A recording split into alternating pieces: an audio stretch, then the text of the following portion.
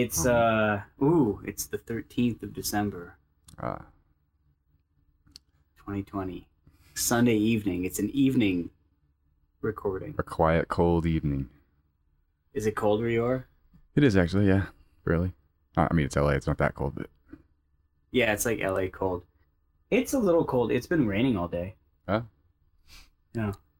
So we've got that going on, and a little murky, a little spooky. We get like what, 9.5 hours of daylight now, something like that. 10 hours of daylight. Yeah, totally. I mean, it gets increasingly worse until the 21st or what?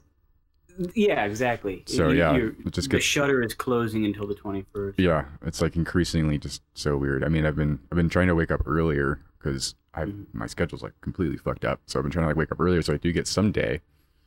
I actually the other night I ended up staying up all night.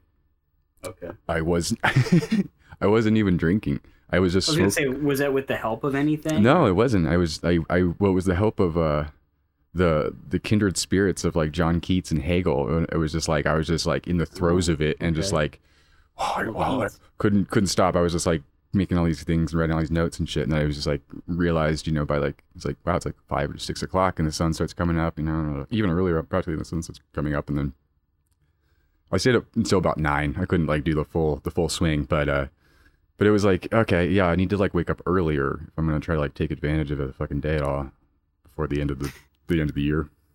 No, I love that because on the one hand, you've got the romantic archetype character, the Keatsian character, or like Novalis, the German romantic poet, who, did the hymns to the night. And it's like you're actually like putting in a good effort to like actually appreciate this. And then on the other space of things, you got a dipshit like me who's like sleeping in and feels like an extra piece of shit because it's like, oh fuck, now I've completely hobbled myself and I've got like 4 hours of daylight. No, exactly. That's how I feel. That's otherwise, the Lord Byron approach. No, yeah, totally. That's how I feel. I'm like, okay, I'm just like, it's like just slowly switching over, like more like awake by like 6 p.m. I'm like, okay, yeah, ready to do some shit.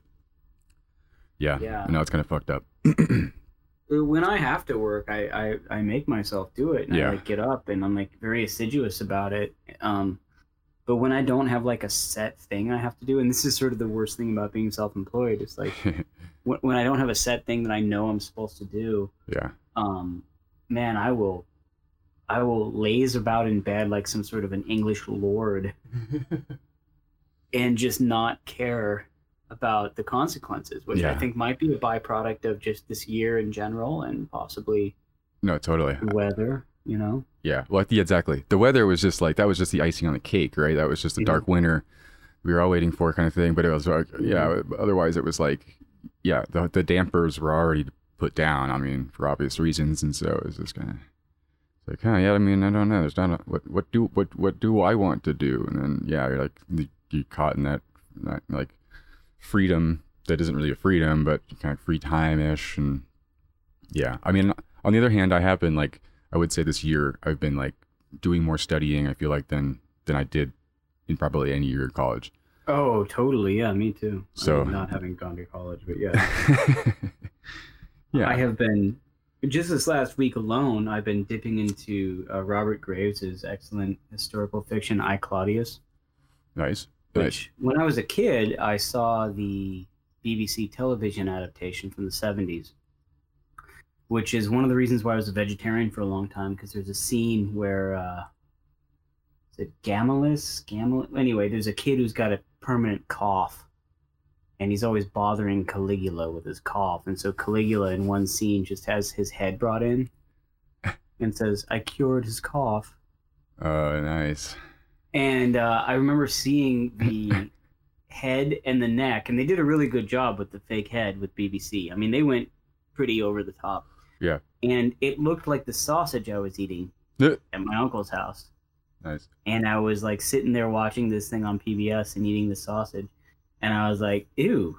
It really grossed me out. So I was like, I'm not eating meat anymore. It's a bad idea. So I stopped eating meat for a long time.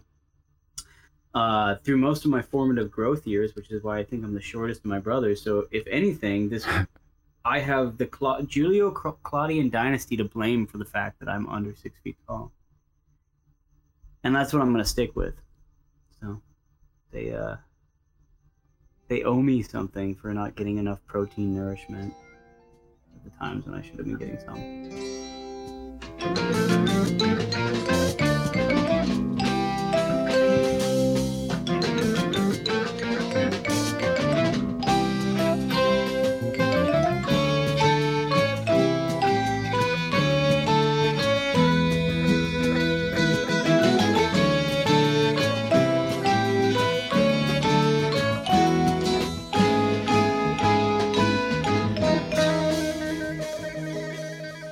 All right. Technical difficulties, but we're back. Yeah. Oh, yeah. No, we're totally back. Nothing happened at all. We're in the we're in the zone. Yeah. So anyway, I wanted to put in a concerted effort this month to learn more about the Julio-Claudian dynasty. I'm reading a biography of Cicero. What time period is that exactly? Like as far as his reign? Like right before the switchover from BC to AD. Mm-hmm. You know, because I believe it was it was Nero who was in office when Saint Paul and Saint Peter were executed. I'm trying to remember who was in office when. It might have been Tiberius when Christ was killed, or executed, I should say. So kind of like congruent with the birth of like, you know, the beginning of the European age or whatever, the New Age, when we start counting our calendar by. Yeah, exactly. Yeah. Claudius was the famous one because he was like sort of like a clubfoot stutterer, and people thought that he was too weak to be a threat. These people were like very murderous. Everyone just poisoned each other. Yeah, it's brutal. Like, yeah, it is weird to think about just this, like the social environment. Like, okay, so I was right. Tiberius was the guy when it was right before Caligula. I was going to say that. Sounded about right, but I wasn't sure. So Tiberius would have been the successor to Caesar Augustus, who was the nephew of Julius Caesar. Okay, right. So yeah, that's the Julian Claudian dynasty. It's when the Roman Republic became an empire. It's like the beginning of the Roman Empire. It's actually kind of amazing that the whole Christian thing kind of happened in accord with that. Like, I mean, I guess you could point to a lot of reasons why that happened. Well, yeah, I mean, I think that whether you, even if you're like not a Christian or something, I mean, I think you could take like a very skeptical angle and be like, that's the time at which like, you know, history was kind of, you know, took a particular turn, right? And like it kind of would make sense in the sense that maybe there's a lot going on right then. All these confluences of kind of like, how do we deal with this? How do we deal with this? Like people would look for a messianic character.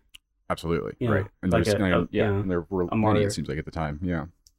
Not many, but at least a few, right? Yeah. Well, I've always made the argument that one's spiritual or religious inclination should not get in the way of one's interest in like history or like, you know, the objective study of history. Oh yeah, totally. In as much as that's a possibility, but it's the thing I'm learning from the Julio-Claudians is just how much of politics is really just brutal backstabbing.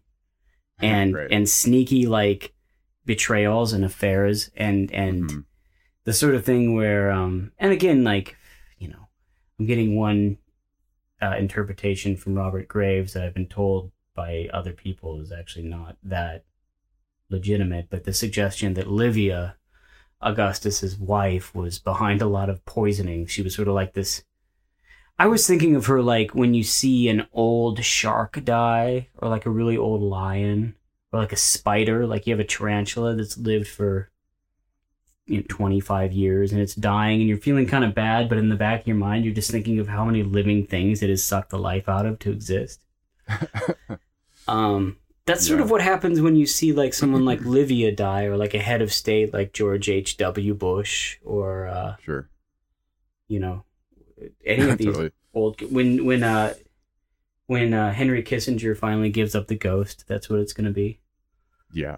It'd be like, well, and that's God. kind of there's like, and it had, yeah, I mean, in a sense, has it ever changed the kind of superficial like decorum, right, of politics that kind of is like thought to exist or thought used to exist or some, it's kind of like an imaginary thing in a lot of ways, but, and especially when it comes to like, parliament and stuff, like, right, people like look at videos about people in parliament just like, yelling and screaming at each other. So there's no like the whole idea that like, the rulers, so to speak, or the politicians are not just like a bunch of like, power hungry, backstabbing, conniving weirdos on some level, or at least like are liable to be like that, kind of considering the stakes or something, I don't know. It's like, it doesn't seem like it's probably ever really changed that much, No. Like that's the kind of the thing. So it's just like, we're still like we've said it many times, I think, on this pod, but the Roman Empire never went away. The empire never died. It's funny because in I, Claudius, there's these scenes where Claudius's brother Germanicus, who by all intents and purposes seems sort of like an earnest fellow, somebody who actually believes in the correct and right methods of Roman statesmanship. You could almost compare him to like a Jeb Bush, just some feckless loser who just doesn't understand politics but believes in what he thinks of as like the system. He pays homage when he goes to Athens. He enters the Athenian city shoeless and without bodyguards, because in the Greek custom. And he's roundly mocked by the Romans, who like openly copy the early Greco, kind of cultural and political milieu, and like sort of like venerate it, but in the same breath they're just kind of like, yeah, Greeks are fucking losers, why would you do that, like what a dork, which reminds me very much of America does that too, where it's like, if you have someone who's like a Democratic politician who's like, well, actually we should be going down the legislative thing, and there is a proper way and means to do this, and on the Republican side they'll just be like, loser, dork, well, bitch. Even in like the inner left, infighting, right, of like the kind of holier than, or not even like the opposite of the holier than thou, kind of mentality of like, how like Liz Warren, was treated. Not like I was not, like I don't care either way kind of thing, or like it's just like it's to be expected on some level that people are going to like make fun of nerds, or like a nerdy demeanor. Yeah, shut up, kind nerd. of a teacher's pet, but it's like exactly that kind of, and it's like, you guys, on the one hand, they're dupes because they're true believers, right? They're taking it too seriously. Then they're not like hip to the real cynical game of politics, which like, which is a weird thing to come from people who are like not involved in politics, kind of, because it kind of like, I don't know, it seems to give up a little bit too much, perhaps, as a kind of like a cynical kind of gesture. But then like, I don't know. It's just like people who are doing politics, who are actually like have positions of power, they don't really think about it like in terms of it being like nerd shit. It's like maybe on some level, but they're going to be like, well, I got to get a guy to deal with that. I got to get a lawyer or whoever to, that's going to handle that aspect of how I'm going to seize power in this other way. And I'm going to like make it legal. You know what I mean? Or whatever, it's like, so it's kind of a false like sense of how to work your strategy, I guess. Well, here's the thing. Like the Republicans and people on the far right will always cynically use the cause of like patriotism and a sense of like duty and decency, and remember how things used to be when America was great and all this kind of stuff. They'll use that, but then they will like on the flip side, knowing full well how rigged and evil and vile the game is, use whatever underhanded method to like sell anybody who believes in that down into the slaughterhouse. Like just literally completely murder people whose lives were given up to their cause. The occasional thing that'll happen from the Democrats is you'll get some fucking dummy like Liz Warren who will try to play the game and try to seem decent and try to say, well, I think that if we just went by the rules that capitalism could work, and then she just gets bodied not just by the Republicans but by her own party. Like the Republicans just mock her like a bunch of hyenas outside of a fucking campfire. But the Democrats will actually like work against her and just edge her out like coldly. Like she did what she could to like hobble Bernie and whatever that, progressive movement was, and kind of like sell, out all of that. And she got nothing as a reward. Like, she got completely frozen out by the Biden people. Right. Which is just sort of like, it's the worst of both worlds. And so anyone who thinks that there's some sort of like sacred rule that we should be living by, which I guess I shouldn't accuse her of, but I get the suspicion she might be one of those people that's part of her earnestness. It's like, oh man, what a fucking poor fool you are. Like, what a poor fool. Like, that was definitely kind of the way she was, represented afterwards. Like, there was a couple articles like that too, I think, right? Where she was just kind of like, like, what's Liz Warren doing now? And not anything, pictures of her, like, as if she's just, like, on a farm, or, like, kind of, like, sent back to the farm. It's just, like, this weird, kind of imagery and imaginal kind of, like, sense that it gave to it all. It's just like, okay, she's just back to her little homey home. Like, like, it plays into the whole thing, too. It's like how she was, seen by everybody, so. Her own state didn't have any respect for her. Yeah, and it's fucked up. And you're right, though, because and that's like why, as people dragged her afterward, but I mean, like, Kill All Normies or whatever, Angela Nagel. Yeah. I mean, in that book, I think she does make a point that, like, it was a trick for, like, it's a bit of a self-deception on the left to think that, like, transgression and being edgy and all these kinds of things that are like countercultural staples, so to speak. Yeah. That those are somehow, only on the left or something, or like no, grand perversion belongs to the right. Like, real sick perversion belongs to the right. Like you're saying, like, it's like those, like, on the face of it, they're like doing all this, but on, like, they'll sell somebody on the river. They're way more like undercutting, but they have like this, like this superficial layer of like loyalty, but it becomes like such an abstracted loyalty, like the things they are loyal to, that kind of creates like this plausible deniability, or this like the endless ability just to kind of completely fuck everyone over. And it's really funny. So here's a good comparison. Like, somebody like Kamala Harris versus Elizabeth Warren. Elizabeth Warren, like, she sort of became a useful idiot for the Biden camp, or maybe she was sticking it out for what she thought was principles, but she really did punch left every chance she got.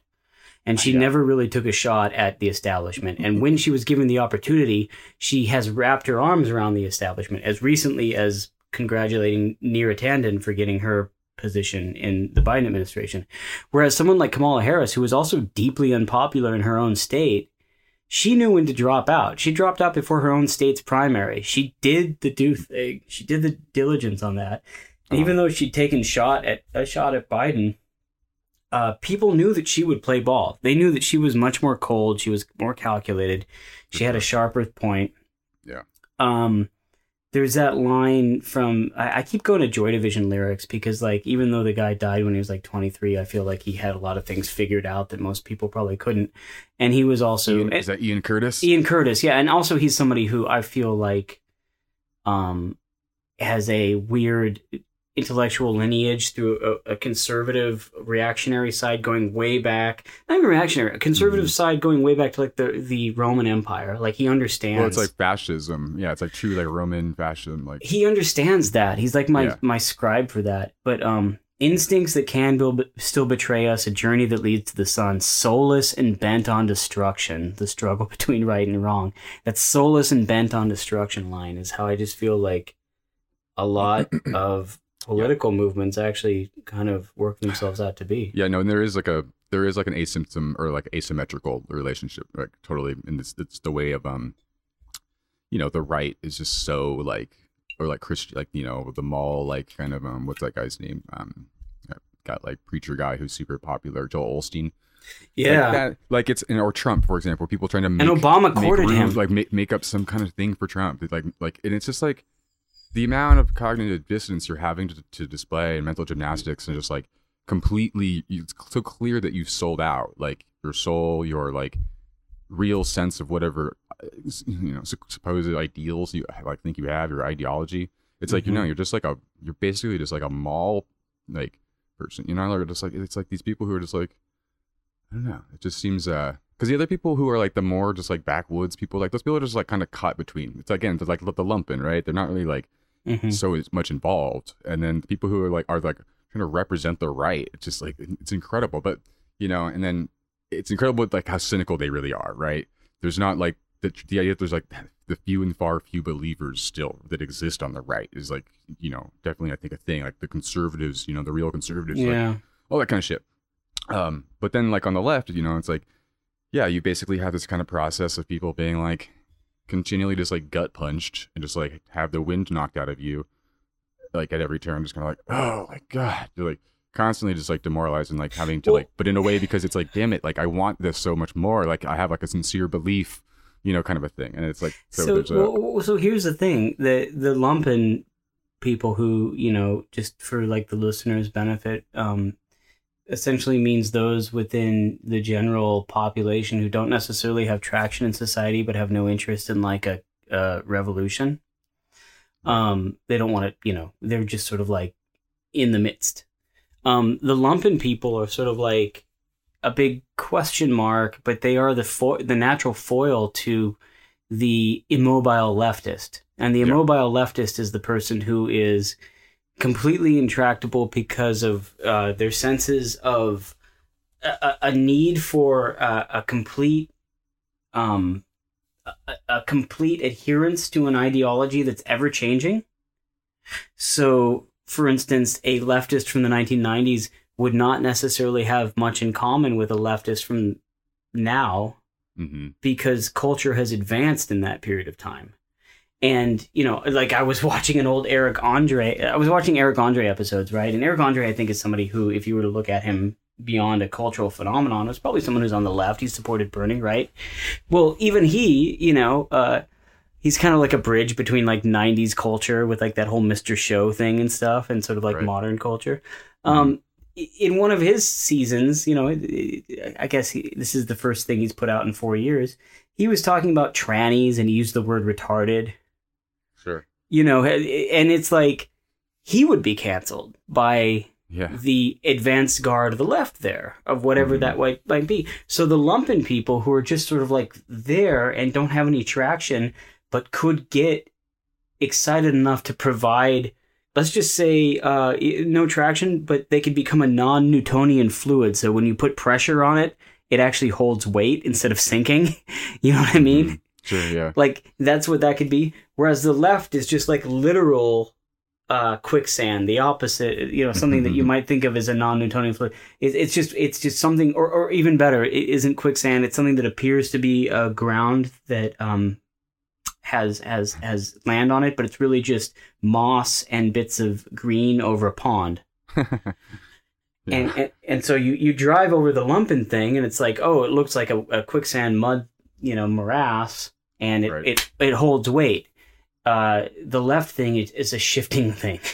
It's never the same, and it will sink you like right away, and it will make enemies of you where once you were allies for reasons that you might not be able to understand right away. Which is, I think, an interesting thing.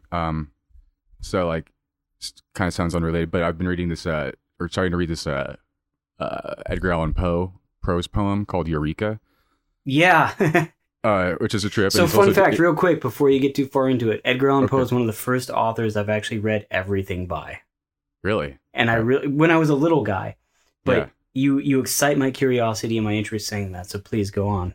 So have you read it? Of course. Okay. And it's like dedicated to Humboldt, von Humboldt. Right. Yeah. Right. It's like Eureka as in I've discovered it, not Eureka like the town. Yeah, but I mean, isn't that a little bit coincidental and odd? I mean, that it's like because the Humboldt State's named after Humboldt, like sure, Humboldt, yeah, and that it's like Eureka's like, you know, stone's throw. So it's just kind of like a little bit weird, and like Eureka's like a place that has like weird things. You know, it's behind the redwood curtain. It has also, like all that by the way, like Alexander von Humboldt's one of the few people you could actually celebrate as some kind of an interesting hero. Kind of he's a super interesting. Yeah, no, but also like Garibaldi or someone like that. Like he actually has like a lot of cool things about him from that. He's of that era. kind of like Goethe, kind of like, you know, Weimar Republic style, like education and like this, like like almost Renaissance-y, like for sure, like, and that's kind of what you know, Poe's getting at, right? A little bit is like he's talking about these like ways of understanding the world. It's like he's basically talking about like metaphysics on some level, but he's talking about comparing like, you know, kind of like fact-based people versus people who operate by like eternal and immutable laws, right? And it's what you said before in terms of how the left has to keep like adapting, so to speak, right? But that's like almost a point of pride, right? I mean, and it kind of should be.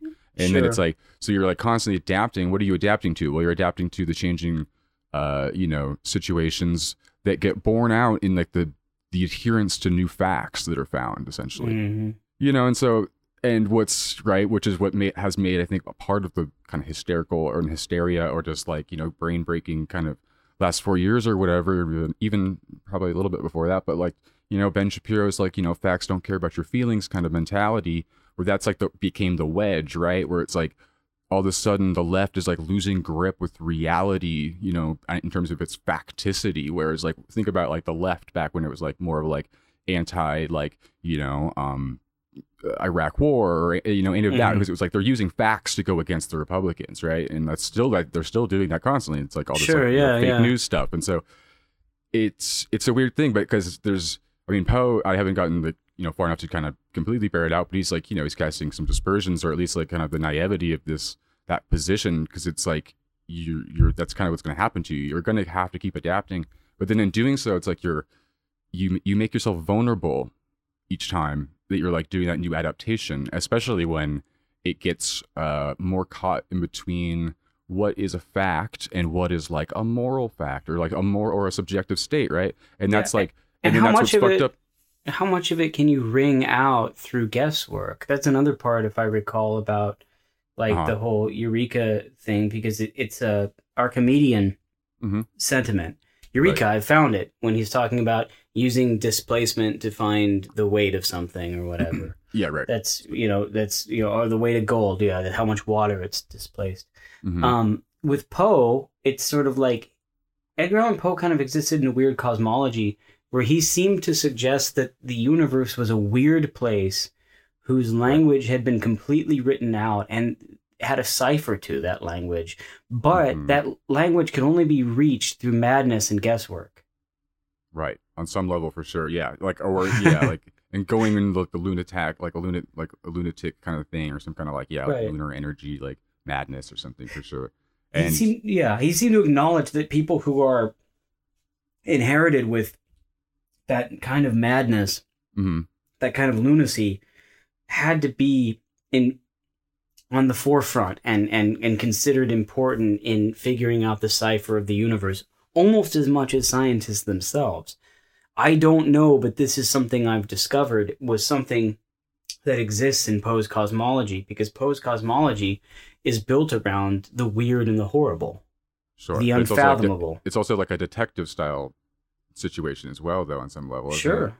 Yeah, no, he always had, he created the first detective with the character in the Murders of the Rue Morgue, the French detective. What the fuck was his name? The guy who figured out that it was like an orangutan that was doing the murders in this impossible thing. And he had the sense to himself in his mind. He's like, before Sherlock Holmes, he was the guy who could harness the chaotic, wild, fucked up nature of the universe and put the pieces together and make the Rubik's Cube work, and the colors align. He could make the colors align in a way that other people couldn't. For sure. I mean, that's how I feel, reading this. It's just like, wow, it's like when I was just kind of like, oh shit. But I mean, like, I don't know, just back to kind of what we were saying before. It's just like, this adherence to the facts. And I think, like you're saying, as important as scientists, I think he's saying that they're more important, like, or at least there's maybe not more important, it's not necessarily the way to think about it, but it's just kind of like, that they're both probably going to exist, but the people who are like operate more on like the laws are like a few steps ahead, of the game, in a sense, or like something kind of along those lines. It seems like there's the people that know these like subtler things about how things operate or work that have been always true. It's not like we have to change that, but it's also like he points out fundamentally that like the very first thing that people talk about is like the law of identity or something like that, just like that something can't be itself and not be itself, right? And that he's basically saying that like that chalks up to essentially just being a lack of imagination, that like the only reason I can't call this pen a pen and not a pen is because like on some level it's unfathomable for me to be able to even like think about like what that might be, right? Like that's like some kind of a I don't know. And he's writing this from like multiple perspectives. It is kind of like a prose poem or something. So it's like kind of you're kind of Ceci like n'est pas un pipe. Yeah. This is not a pipe. Yeah. But you're kind of going through the I don't know, kind of navigating thing. But it's interesting. So I mean, like I don't know. So it's like. Yeah, I think this, it's like working with the facts, but working against the facts. I feel you have to make up the patterns, you have to like you're saying with the Rubik's Cube or like making the colors align. It's almost like knowing what those laws are, like you're saying, like people who can just like do the Rubik's Cube without looking at it, right? Like that they know how many things you have to turn to do that, right? And so. Well, yeah, but here's like a good example of that would be Georges Lemaitre, who, I think about this actually sometimes when you think about structure and order from wildness, as Georges Lemaitre was the Belgian priest and cosmologist who came up with the most rudimentary early version of what we'd consider the Big Bang Theory, right? And so he's sitting on an intellectual pile, a history that goes back not only to whatever like practical discoveries happened within monasteries and within, cloistered scientific communities, but also literally within places of like madness and revelation and prophets and seers and wildness, like the people in the desert who made proclamations. His vision of the world goes all the way back to the beginning of Genesis, the book of Genesis, with in the beginning there was darkness and God said let there be light, that whole right. That's what his intellectual lineage is. And so if you look at that degree of like variation and chaos and you see somebody who is like applied scientific theory to it, well, that's really fucking amazing, isn't it? That's really something that is an interesting frontier. That's an interesting frontier. Exactly.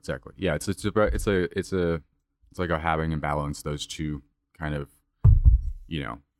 not like they're not like diametrically opposed by any means, but they're kind of like diagonally, potentially kind of like start to get further away from each other like the longer it goes if you don't like try to keep them together in a sense. Because it's just like there's this the scientism or whatever you want to call it, or just like the I fucking love science kind of mentality, right? That like is kind of like the gross, ridiculous kind of residue of like the kind of Dawkins God delusion stuff, and then like the Dawkins thing. It reminds me of there was this book called The Happy Hooker that came out in like the 60s. It was like the confessions of like a prostitute, and it was like really scandalous at his time. I always thought like the early atheist books is like The Happy Atheist, a world without God. Can you believe we don't need this? Totally. And then, and they're like smugly just fine with it. It's like, I don't need that, like, because I have my facts, and I've got my facts are like, it's amazing. The world's actually incredible. Then, like, cue Neil deGrasse Tyson's like, whenever you do anything, it's actually science, and it's like it's more incredible because of that, right? Like, there's always like needing to just like make it seem like I don't know more important. And then, but all their fictions have got sorry, go on. Well, just like that, like, so it's a terrible representative of science, right? Or like what science could be. And then on the other hand, you've got, again, you like Joel Osteen's New Age, like just, batshit grifters. Like you've got all these different people who are just like the most awful representatives of these tendencies that, used to be kind of in line or in tow with one another. And like, but now they've just kind of been like, whether artificially or just part, like drifting apart. And like, there's this weird, hard to bridge them. I would like to make it clear to the listeners out there that whatever my religiosity, it does not extend to the universe of Joel Osteen, and that I assure you all that I have a lot more in common with Bertrand Russell and Jean-Paul Sartre and people like that than I do with Joel Osteen. Well, yeah, I mean, sure, but on the other hand, I kind of think that Bertrand Russell's like one of those bad representatives of science in a sense, because like he's a terrible representative, and like I don't know, there's that video of him and he's just like, it's just so vapid, it's like, what do you think we should do? What would you tell the kids? It's like, adhere to the facts. It's like what he says. It's just doesn't this go back to that point I made about Stephen Jay Gould talking about non-overlapping magisteria when it comes to the difference between religiosity and science? Well, yeah, that's the thing though, but like I think they should be like, they need to be in the same house again kind of thing.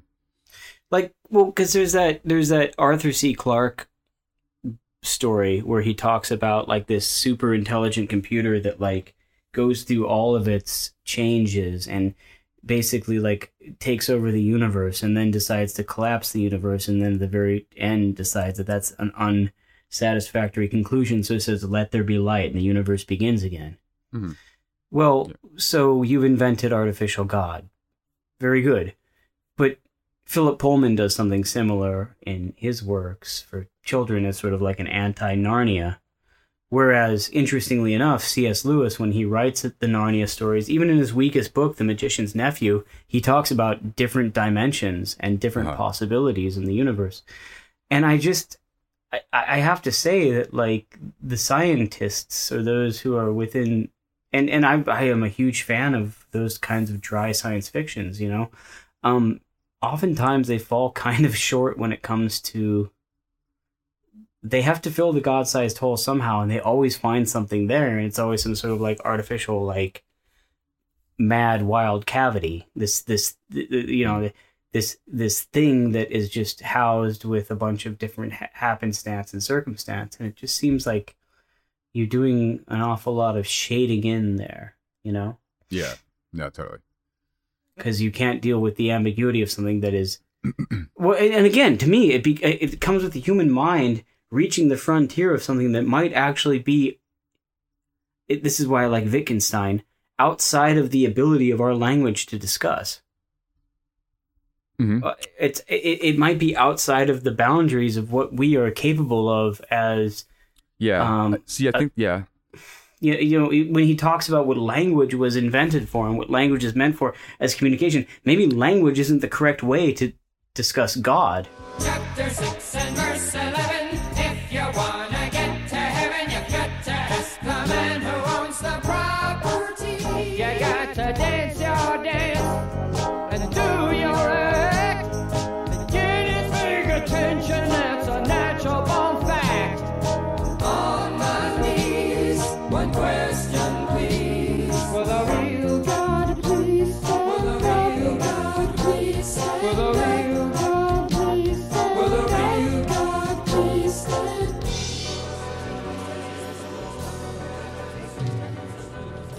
I mean, there's that reading, but I also kind of, this is something I've been kind of like trying to get at and feel out recently in a sense, but it's like, and you know, it's, to put it in conspiratorial terms, right? But like, you know, Wittgenstein and Nietzsche almost do a similar thing there.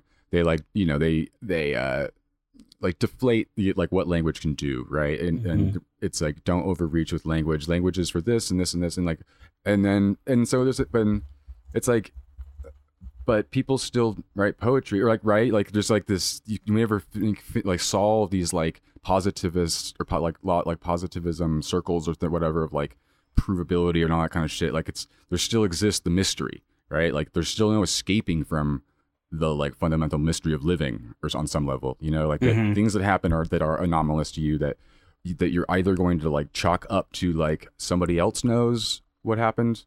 You know, if I was to ask them and they had like, or if I had like the device and the special thing that could see that, then it would have known. It's like a tree falls in the woods kind of, you know, weird kind of thing. Yeah, almost. yeah. And it's to say that like similarly along similar lines, it's like, where did religion go and where did like true atheism go, or like where did the overlap or connection between those two go? And I think that in a weird way, like it was almost it seems intentional in the kind of like, don't look over here anymore. And then because like what was budding at that same time is like, you know, theosophy and like these like new mysticisms and like that are like universalist, like, right? They're trying to like take in all of the like the previous religions to some degree, the big ones, and kind of be this like comprehensive new form of spirituality that I think in a sense like usurps the other ones and replaces them, and is basically, and this is like, again, without thinking about this in like a too like, oh, like in the Illuminati or whatever, but just think about it as like people like, and rich people have always like needed like a magician or an astrologer or some seer, Yeah. or like at least seek the advice of people like that. And it's From like, John Dee to Rasputin to Rudy Right. Giuliani.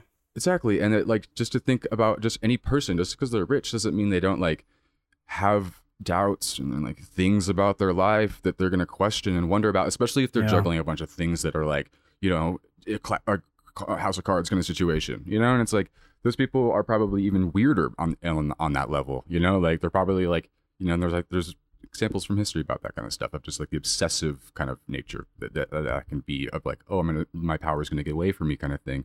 And so just think about how what people like that might do, where they might find a spirituality that satisfies them, right? That seems to them, because a lot of these, like Theosophy specifically, or like a lot of these New Age movies, like they have an account for Jesus, they have an account for Buddha and all the like the kind of messiahs, and they kind of are able to just kind of, like I said, like usurp the narrative and like replace the narrative. And it's just kind of like it got occulted, right? And that's why it's occult, esoteric, you know, books and stuff. But it's like on some level, it doesn't mean it's real or like more real or any of that. But it's just like it incentivizes people's action. Like it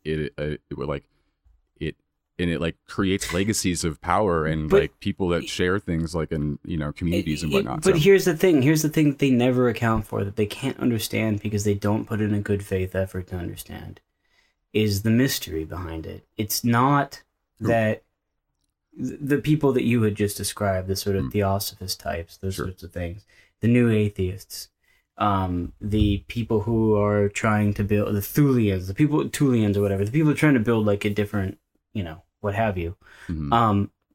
Claudius begins with a really good scene where he goes and visits the Cumaean Sibyl, right? It's either the Delphic or the Cumaean Sibyl. I think it's the Cumaean Sibyl. Doesn't matter. Point being, he goes into the cave. There's a red light that is pointed at the Sibyl, right? The Sibyl seems to be godlike, rotten, decayed, frightening, like beyond human. You know, a voice comes out from the cave, speaks to him. He speaks to the cave. He tells them who he is. I am Claudius Tiberius, you know, Drusillus Nero, whatever his full name is, right? That's not it. It's similar to that, though. And anyway, he hears the shifting behind him. He knows that a slave has moved the red glass that was in front of a torch that was shining upon the corpse of the old Sibyl, and now another slave has moved a torch behind another white glass that points at the living Sibyl. So there's a shift, and he understands the theatricality behind it, right? However, then the Sibyl proceeds to give a prophecy that is entirely in keeping with what the arc of the Julio-Claudian dynasty is going to look like for Claudius's life. So she's like accurate. She's accurate. And of course, this is a work of fiction, right? But the point is that this is like, what is the author trying to say with this? Well, it's the same thing that happens when you go to a Catholic mass or a lot of old world religious events. In a Catholic mass, there's always that point where they say the mystery of faith. It's after they have the host be imbued with the Spirit in the Eucharist and all that kind of business. And they say the mystery of faith. That's the moment where you're actually supposed to appreciate the difference between, you know, symbolism and ceremony and all of that, and the part that you connect with that is with the living aspect. It's the mystery. And that always seems to be the thing that, like, it just seems like people who aren't really engaged with any of this sort of thing kind of miss, because they're trying to replace it with something else. They're trying to find something else out of it. They're trying to find an explanation where they can handily and easily and conveniently tie up everything from, you know, like you said, the Buddha to like Muhammad to Christ. Well, yeah, but I mean, but the thing is, like, there's a difference to be made between like those people, like those are like the third answer between the two. I'm saying, you know, like you've got like you've got your new atheists on one side who wanted like they're going to fix everything with facts. They're going to debunk all these things and go, that sounds ridiculous. Are you kidding me? No, people are just do like this. And then and then you got the religious, you know, then you've got like another false kind of like thing coming out of the, like the, you know, very bad representatives of mainstream religions and also like new agey things. The things about new age is that they just don't realize that to the degrees to which they've like inherited other new age, you know, beliefs from previous things, mostly that come from like theosophy and like, you know, some early 1920s, 1910s, you know, style shit. Then it was like when it was like really taking off, and all that stuff is like really seeped into culture like more than people I think realize. And it's kind of just like they are the ones who like put the snakes back together, you know, like in the Carduceus or something like that. Like they're the ones who like recognize that you have to have both, and then there's a mystery. But the thing is that the people on the other sides keep on getting duped, and they kind of fall in the middle. They like fall between this abyss that like exists between them, that the people who are like go through the middle and are like, because they're like don't have to deal with like, they aren't seeking the belief in such a way. Like they're almost like they're not seeking the answer. They're seeking like to kind of like mystify further. You know what I mean? Sure. Almost. Yeah. And then so the people who like the people who are powerful already, who seek, you know, validation or information from those people, yeah, like you're saying, they want something else out of it. They don't want the mystery. They want power. They want to like keep whatever's going on. They're, you know, they're trying to know something about something. It's a means to an end, right? So, but then you've got the left thing. Like that's kind of going back to what we're talking about, the facts and everything. It's like you're kind of shooting yourself in the foot, I guess is kind of what I'm trying to say, because it's like by just being like a fact adhering person or whatever and thinking that that's going to like help you bear it out every single time and like narrativize something that's actually going to inspire any people to do anything, or that like that you're not actually cheating, you know, quote unquote, when you like, you know, make your own pattern, so to speak, and then like go like, hey, look at this. I think this is what's going on. And they're like, no, I don't think that's what's going on, because look over here and that says this, that says this. And then you're like, well, no, but it's also like, if you look over here, it says this too. And that's kind of like, that changes that a little bit. You know what I mean? So it's like, you have to like be able to argue for your point. And it's like, if you are deferring to facts that are increasingly abstracted from like your daily existence or your ability to know them on an experienced level, then you're effectively like, you're kind of giving up some control, you know, very, very potentially, you know? Yeah. So I think it's just like, it's easy to fall into the trap. And I think it's part of like why the left has like continued just to lose ground, you know, just like, and to kind of having to like go backwards and, or not, what's the word I'm trying to look for, but you know what I mean? Like retreat into just like moralism, you know, in a weird way. And like in this taking that from like the right almost, because like the right became deplorable, and it's like, so we're going to take the high road. And that was just so strange how that kind of just like seeded into the general like kind of just mentality about it, honestly. And it's like, and it's seemingly all like equally gross and weird how it's just like the edgelord, just like cynicism of the right, and like posters and people who want to like quote unquote find their friends on Twitter and all this kind of like, you know, these Pepe guys and stuff. It's just like, they're equally disgusting, and they're just like, or equally like lost, I should say. Yeah, totally. And it's just like, you guys are just like equally like just wandering around, just pissed off, and that's like how you look for your friends, is just be like, oh yeah, you said the N-word too, cool, yeah, or whatever. You know, it's like, hey, I like to say that word, cool. Yeah.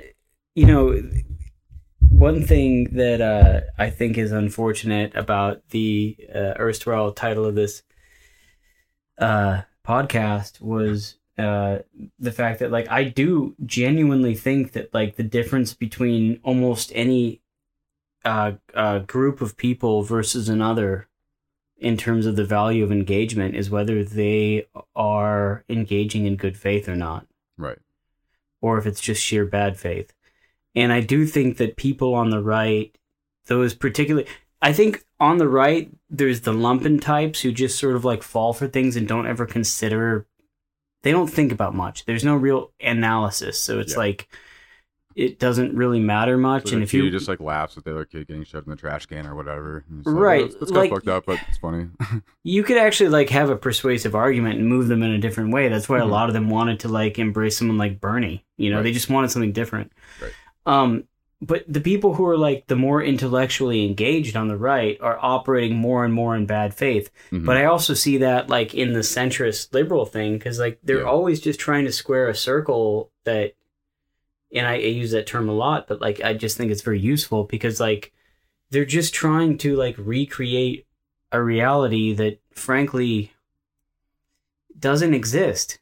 Yeah, and selling out like the younger generation that like has the beliefs, you know, or like has the feelings. They're like using them as fuel, you know what I mean? And it's just both sides know for a fact that they are using people who are desperate and don't have another answer and don't have another outlet, whether it's like the lumpen shitheads on the one side or the like people who are on the left but are scared of not being in the establishment or represented.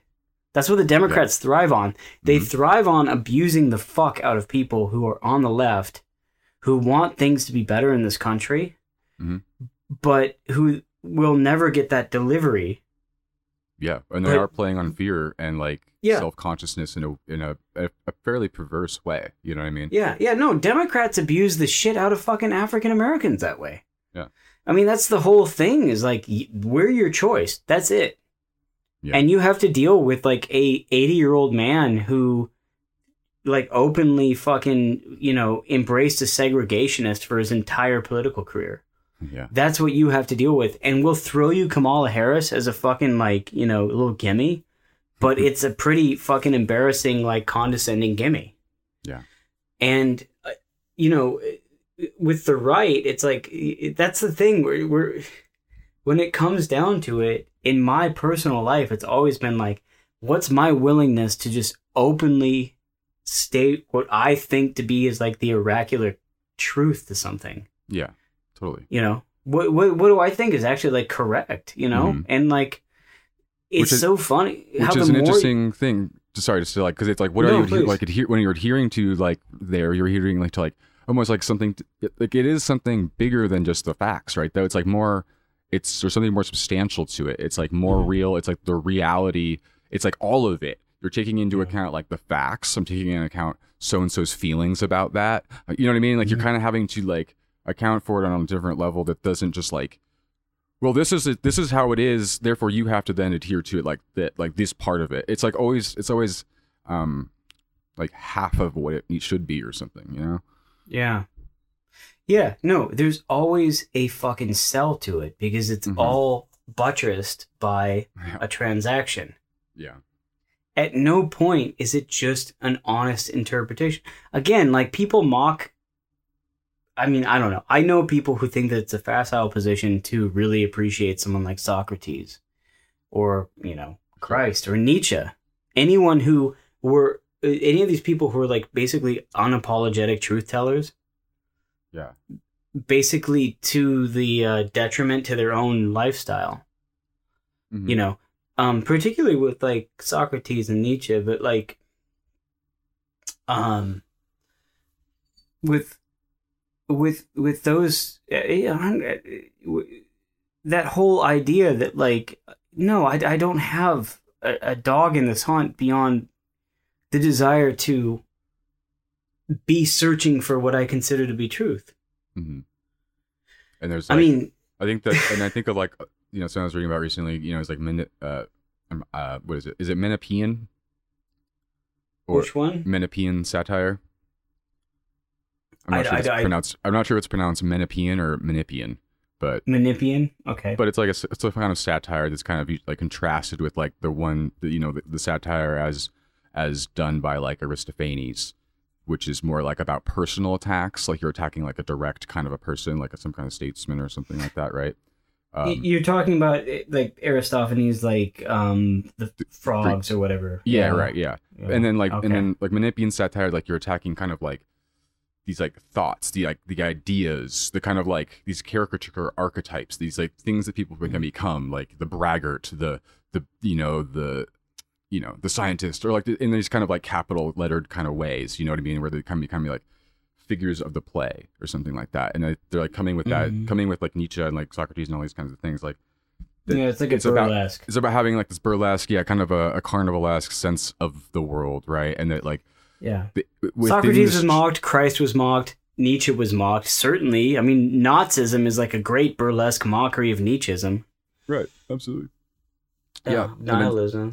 I mean, I've been referring to things as like a humiliation ritual lately because it just kind of feels like that. I saw that. Yeah. And it just feels like one like it's like a kind of a sad clown thing, like that's again why I feel like all this stuff's like in the kind of, whether it's like a part of the subconscious or like collective unconscious or whatever, it's just like all these media products that like are okay. So can I say something about that? I'm curious about it because I want to say, I think these monoliths, honestly, they're kind of like a mockery.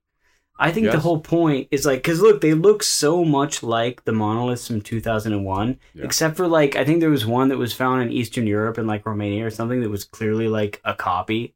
Yeah. Like just some fucking dude was like, They had the Cy Twombly, as I was saying, Cy Twombly collab. Where yeah, like, there's there's the little Cy squirrels in Twombly his- version. He did the Cy Twombly version. He shined up the hood of his Yugo with a fucking right angle grinder until he had it the way it should look. But the thing I want to say is like there's ciphers to our behavior because you Yep. have on the one hand you had those like wannabe neo-Nazi types who knocked down the one while Yeah. like streaming about it. Christ is King, And- or whatever. Yeah. Yeah, Crisis King ones. Yeah, those assholes who were like terrified of Antifa chasing them when it was just probably someone who was like, "Hey, what are you assholes doing?" I know, right? And of course they ran off like little cowards. And then you have the people in Utah who were like, "Hey, this is the desert, and you shouldn't be like destroying an ecosystem. People are going to come here and shit everywhere." Right. There was a guy from Humboldt County actually who was a HSU grad who was among those who knocked that one down. Really? Yeah. Whoa. And the whole point was like, and I kind of agree with this sentiment, which is like, hey, you can just put this thing up here, but like people are going to flock here and it's going to ruin an ecosystem. And like, we're really conscious about fucking like hiking in the desert. Like that's our thing. Interesting. So it was actual environmentalists that took that one down. Yeah, no, it was environmentalists. They were just like, this is Interesting. bullshit. Like you fucking leave this thing here. People are going to come to see it. Yeah. And they're going to shit out here. They're going to leave Doritos wrappers. They're going to No, it's- fucking like, yeah, that's totally true. it's like we don't, in the desert that shit lasts forever. It's like we're not trying to fucking spread that, so we're gonna take your fucking So trash what, down. you can make a video on a YouTube video where you go like, Yeah. here I am, I'm at the monolith. Yeah. This is so What was- crazy. There was that guy and those girls who were like crying because they driven 15 miles or 15 hours to see it, and they're like, it's not even here anymore. But the whole thing, like, I think that the monolith is. And again, this might be the most facile fucking interpretation. I don't fucking care. It might just be just like, here's a mirror to see how you guys behave. It's a good way to think about it. Yeah, it's a scrying mirror almost. Yeah, because I'll tell you one thing we're not going to get out of it. We're not going to get a fucking Star Child. I'm not interested unless we get a Star Child. And if you interpret 2001 the way it was meant to be interpreted, the monoliths are essentially like stargates to a next dimension, onward and onward and onward, Yeah. until you get to the human zoo in which you are trapped, and you are studied by an advanced race. And when they have studied every aspect of your being, they're going to unleash you back on Earth as a Star Child, the next evolutionary step in mankind's development. That's very interesting. That adds a little. So I was Go on, sorry. Did you ever hear that interview, by the way? With who? There's an interview with Stanley Kubrick where he basically just spells out what 2001 was supposed to be. Oh no, I haven't, because like I didn't. The idea. I'll send you the link, but it's basically just that. It's basically just like you go through the different fucking, and it was kind of like you kind of intuit it if you watch it enough times. You kind of get that. Right. And at the very end, you have the two. You have the Star Child in the embryonic form next to Earth. Right. And that's the next step, because obviously the next step from evolution came early on with the monolith, with ape creatures from bone to satellite. You know, that big jump where it's fighting with the bone, throws it in the air. And anyone out there who's listening, there's a great album by the band Tarantel called From Bone to Satellite. That's what that's about. Huh. But yeah, it's literally throws the bone in the air, becomes a satellite. That's the next scene. Like it's levels of evolution. The whole thing is about levels of evolution. See, it's like time traveling, like fractal. Like, so I've been thinking of this thing like a record. Like this is like a pretty common idea. And then there was that one that paper that came out like, like grad student solves time travel problem or something by like basically thinking about it in terms of like just a record and thinking like of the grooves as being like not connecting. Okay. And so that if every ring in the thing has I don't know, this is probably not how it is, but kind of like this, it's like it has to be on the same timeline, and so it'll all end at the same time, basically, is the idea. Yeah. But you can theoretically like hop through or hop rings kind of thing. And then so what you're saying, and it's like, this is just, again, like it's a cultural like ritual or something on some level, because like you're saying, it's like a fucking scrying mirror, and it's like so it's on that level. Like it's like, yeah, what are you guys gonna do? So it's like an arg. There's all these kind of built-in just like engagement factors, and then but on like the kind of like symbolic level, I mean, so with like Trump's moon program, right, Artemis. Yeah. I'm not. I mean, this is gonna sound like kind of bonkers, but like, I mean, that's like that's gonna be happening, right? And so. And then tomorrow is the eclipse, a solar eclipse that can be seen only in like South America, like the southern, or like northern tip of Argentina, or something like that, like a kind of a small region there. But so there's that going on, and I was looking at what's going on that date, and I've been reading all this like different symbology about like basically like Artemis and like the white stag, and this kind of like the myth of the white stag or the kind of the bull. And it's all kind of like they all kind of overlap like pretty easily, and like you can see like the cultural like exchange and like mythological narrative exchange and stuff going on, and like that just makes me think about like, so what's going on then? There's basically like, because they're going to do the Artemis thing, and it's like the whole website was like the first woman and the next man on the moon, right? And like in the picture it's like you can see the moon and you see like I think the like Mars slightly in the background, and so that's kind of a weird like almost homage in a sense to that the imagery of just like the little baby in the background or something, almost like the little orange baby in the because the white stag thing is it's like a very early white stag is like a youth leadership group, right? Kind of like the Boy Scouts, and started in like Hungary, and so there's a Hungarian myth that all relates to all this stuff about like, you know, this you know, knight or whatever who has to go save a moon maiden in the woods, and it grafts back again onto like Artemis and all of those kinds of things. It even grafts onto kind of like Arjuna and like you know the somebody with like a bow. It's all kind of like astrological zodiacal kind of shit too, which is like there's one way to interpret a lot of mythology of just being like, you know, constellations moving around and like when this is there and that's the story that goes along with it, right? And so that's kind of what's going on right now. And like then tomorrow I was just seeing, I was tripping out. So I got this program called Stellarium, and you can, you know, it's like look at the stars and do all these different times and stuff. It's like Google Earth for space. And on that date, like there's gonna be a Starlink, you know, satellite. And it's like right in like the third eye of Taurus. And there's all this stuff about the bull, right? The bull is kind of like another kind of thing, like an ibex or an ox or like all these different things that, and any horns, like cloven wolf, like hooved creature, right? That's supposed to be like, it's actually like a majestic creature that you just like follow to your destiny kind of idea, like in the true thing. And then like it's got kind of switched up to be Satanism. This is kind of like the read of this from the White Stag organization itself.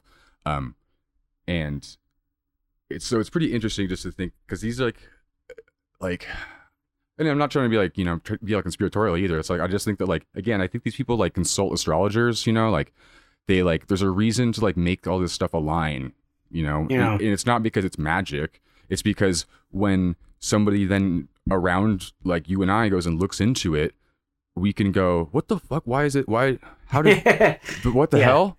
And then that like that is reason enough in and of itself. Like it may not seem like it on some level, but like you've already got them at that point. You know what I mean? Like you can, you know, if people are like don't become none the wiser kind of thing. And I think that's like I think some people operate out of a type of like cut up technique, chaos magic that like Burroughs and Bowie and Brian Eno kind of pushed. Sure.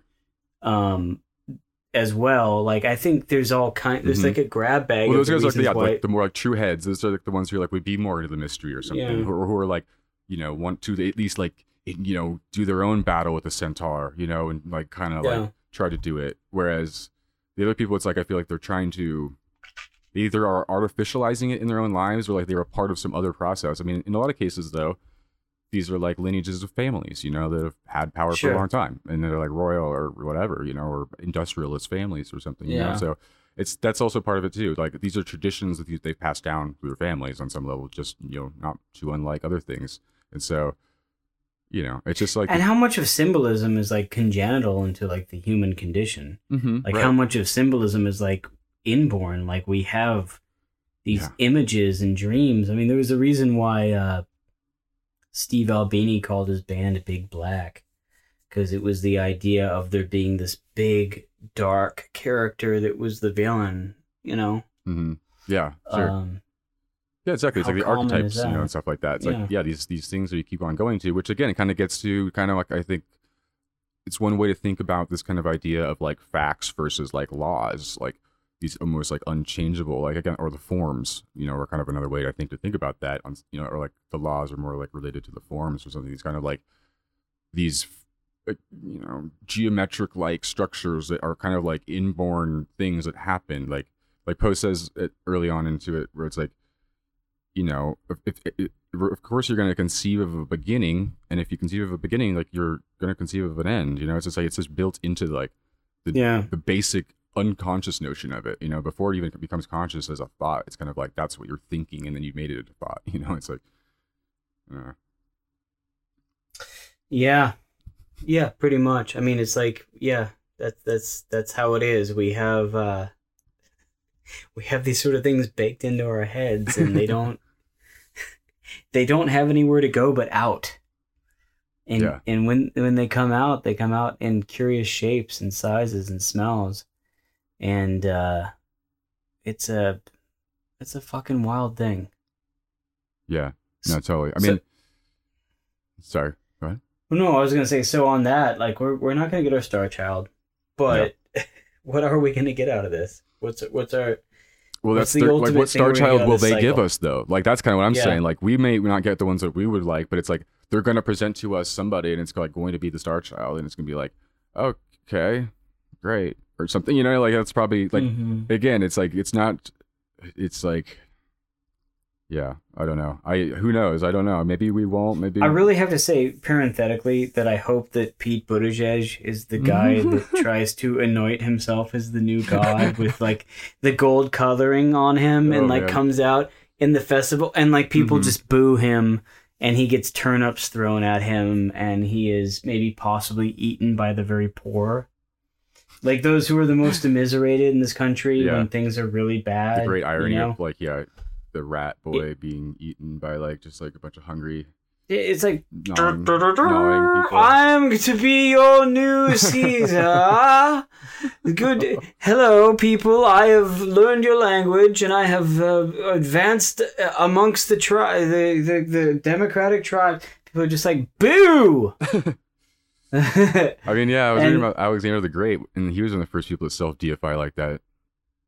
He really did set the standard for all of the Roman like emperors, right? Starting with Julius Caesar, is when you really started having. The whole Julio-Claudian dynasty was marked by the idea that these guys are fucking gods, right? Exactly, yeah. And there was a chap in I Claudius who was executed for saying something that he thought was kind, where he said that he had a coin of Caesar's in his hand, and he said, I would like to ask my dead friend to go down with his ghost and speak to Caesar and ask him whether he's happy with the fact that his tributes have not been paid. There were some tributes that were owed by the empire. And so Tiberius, who was the successor, was like, what, you think that Caesar Augustus is a simple ghost down in Hades? I may have said Julius, I meant Caesar Augustus. But anyway, you think that he's a simple ghost in Hades? Pfft, he is a god, you fucking fool. And just for that, I'm going to send you down to Hades so then you can think about what you did. Damn. And he has him executed, right? Yeah. So that's the idea. Like, we are supposed to be like it's definitely not the Christian notion of an afterlife. It's like we shouldn't even deign ourselves to be lucky enough to be in the same afterlife as these people. Yeah, exactly. Yeah. So I like the idea of like Pete Buttigieg anointing himself in such a way, because he has been working totally. with it. Exactly. And just getting like his just beaten to death in the streets. It's fuck you, you little rat. Nobody likes you. And you know what? I'm not gonna lie. There's probably gonna be problematic reasons for it. There might even be like reasons that I wouldn't agree with, like reasons that are like, homophobic, for instance, or you know, whatever, because he looks weird. Like, I don't agree with hurting someone for those reasons, but I do agree fundamentally with the ultimate idea of hurting Pete Buttigieg, because he seems like a complete fucking like empty piece of shit. Yeah. Who has no real sense of anything and wants to anoint himself our leader without leading us to anything better than we already in. So with that in mind, one can't help but just say, well, I don't agree with the crowd that's baying for blood, and I don't like some of the things that they're saying. I don't agree with those slurs. I am not going to sit back and pretend that I'm not somewhat happy with this conclusion. Yeah. No, I mean, if anybody's self-anoints, I feel like that would kind of be probably my position either way, you know? Well, guess what? We have two people coming in who essentially just fucking did that. I mean, like, all things joking aside, like, that's what happened. Like, nobody wants these fucking people. Yeah. Nobody fucking wants these people. Yeah. But here they are. Well, in a sense, too, Trump. I mean, like, it is very weird that Joe Biden and Kamala Harris, like, their thing, the reception in the media, like their whole thing, like that wasn't like how it's usually done. No. And so they were they're uniquely very, very unliked by the democracy. Yeah, exactly. And so it's just kind of like, well, they're both trying to usurp, you know what I mean, or throw it into this like civil war, quote unquote, like state of exception kind of thing of just like, no, we're gonna do away with like that, all the things we thought like what we stood for. Because everything needs to be put on like hold now, and we gotta like fight this out, you know, because it's gonna be, you know, whether it's you know Corona, but it's like there was always going to be the contention now forever, like the presidential election thing. It's just gonna be like it's never going to be the same. They're gonna drag this on for so fucking long. That's my prediction. Yeah. Okay, well, this has been kind of fun. We've kind of covered a lot of. The monolithic empire that never ended. There you go. Yeah. I like it. All right, I like it too. Well, thanks for chatting. That was I'm going to tell something just to peel back the in the interest of honesty and peeling back the curtain a bit more. I drank about 8 ounces of bourbon while having this conversation. Damn. No, it felt good though. So I hope that our listeners and you had a good time. But, yeah, I'm taking a drinking break, particularly just because of bourbon. I only had a very little bit, but it's like bourbon, man. Of all the spirits, it's got the evil ones. It finds. I don't know. So I all things must be balanced, my friend. Yes. And kid, I have taken your share. And I have to say, it has yielded fruits. Whether those fruits are good or not, we'll let the audience decide. But I hope everyone had as good a time as I did, and I hope you had as good a time as I did. All right, man. Cheers. Talk to you soon. Adios. Adios. You saw sagacious Solomon. You know what came of him. To him complexity seemed plain. He cursed the hour that gave birth to him, and saw that everything was vain. How great and wise was Solomon. The world, however, didn't wait, but soon observed what followed on.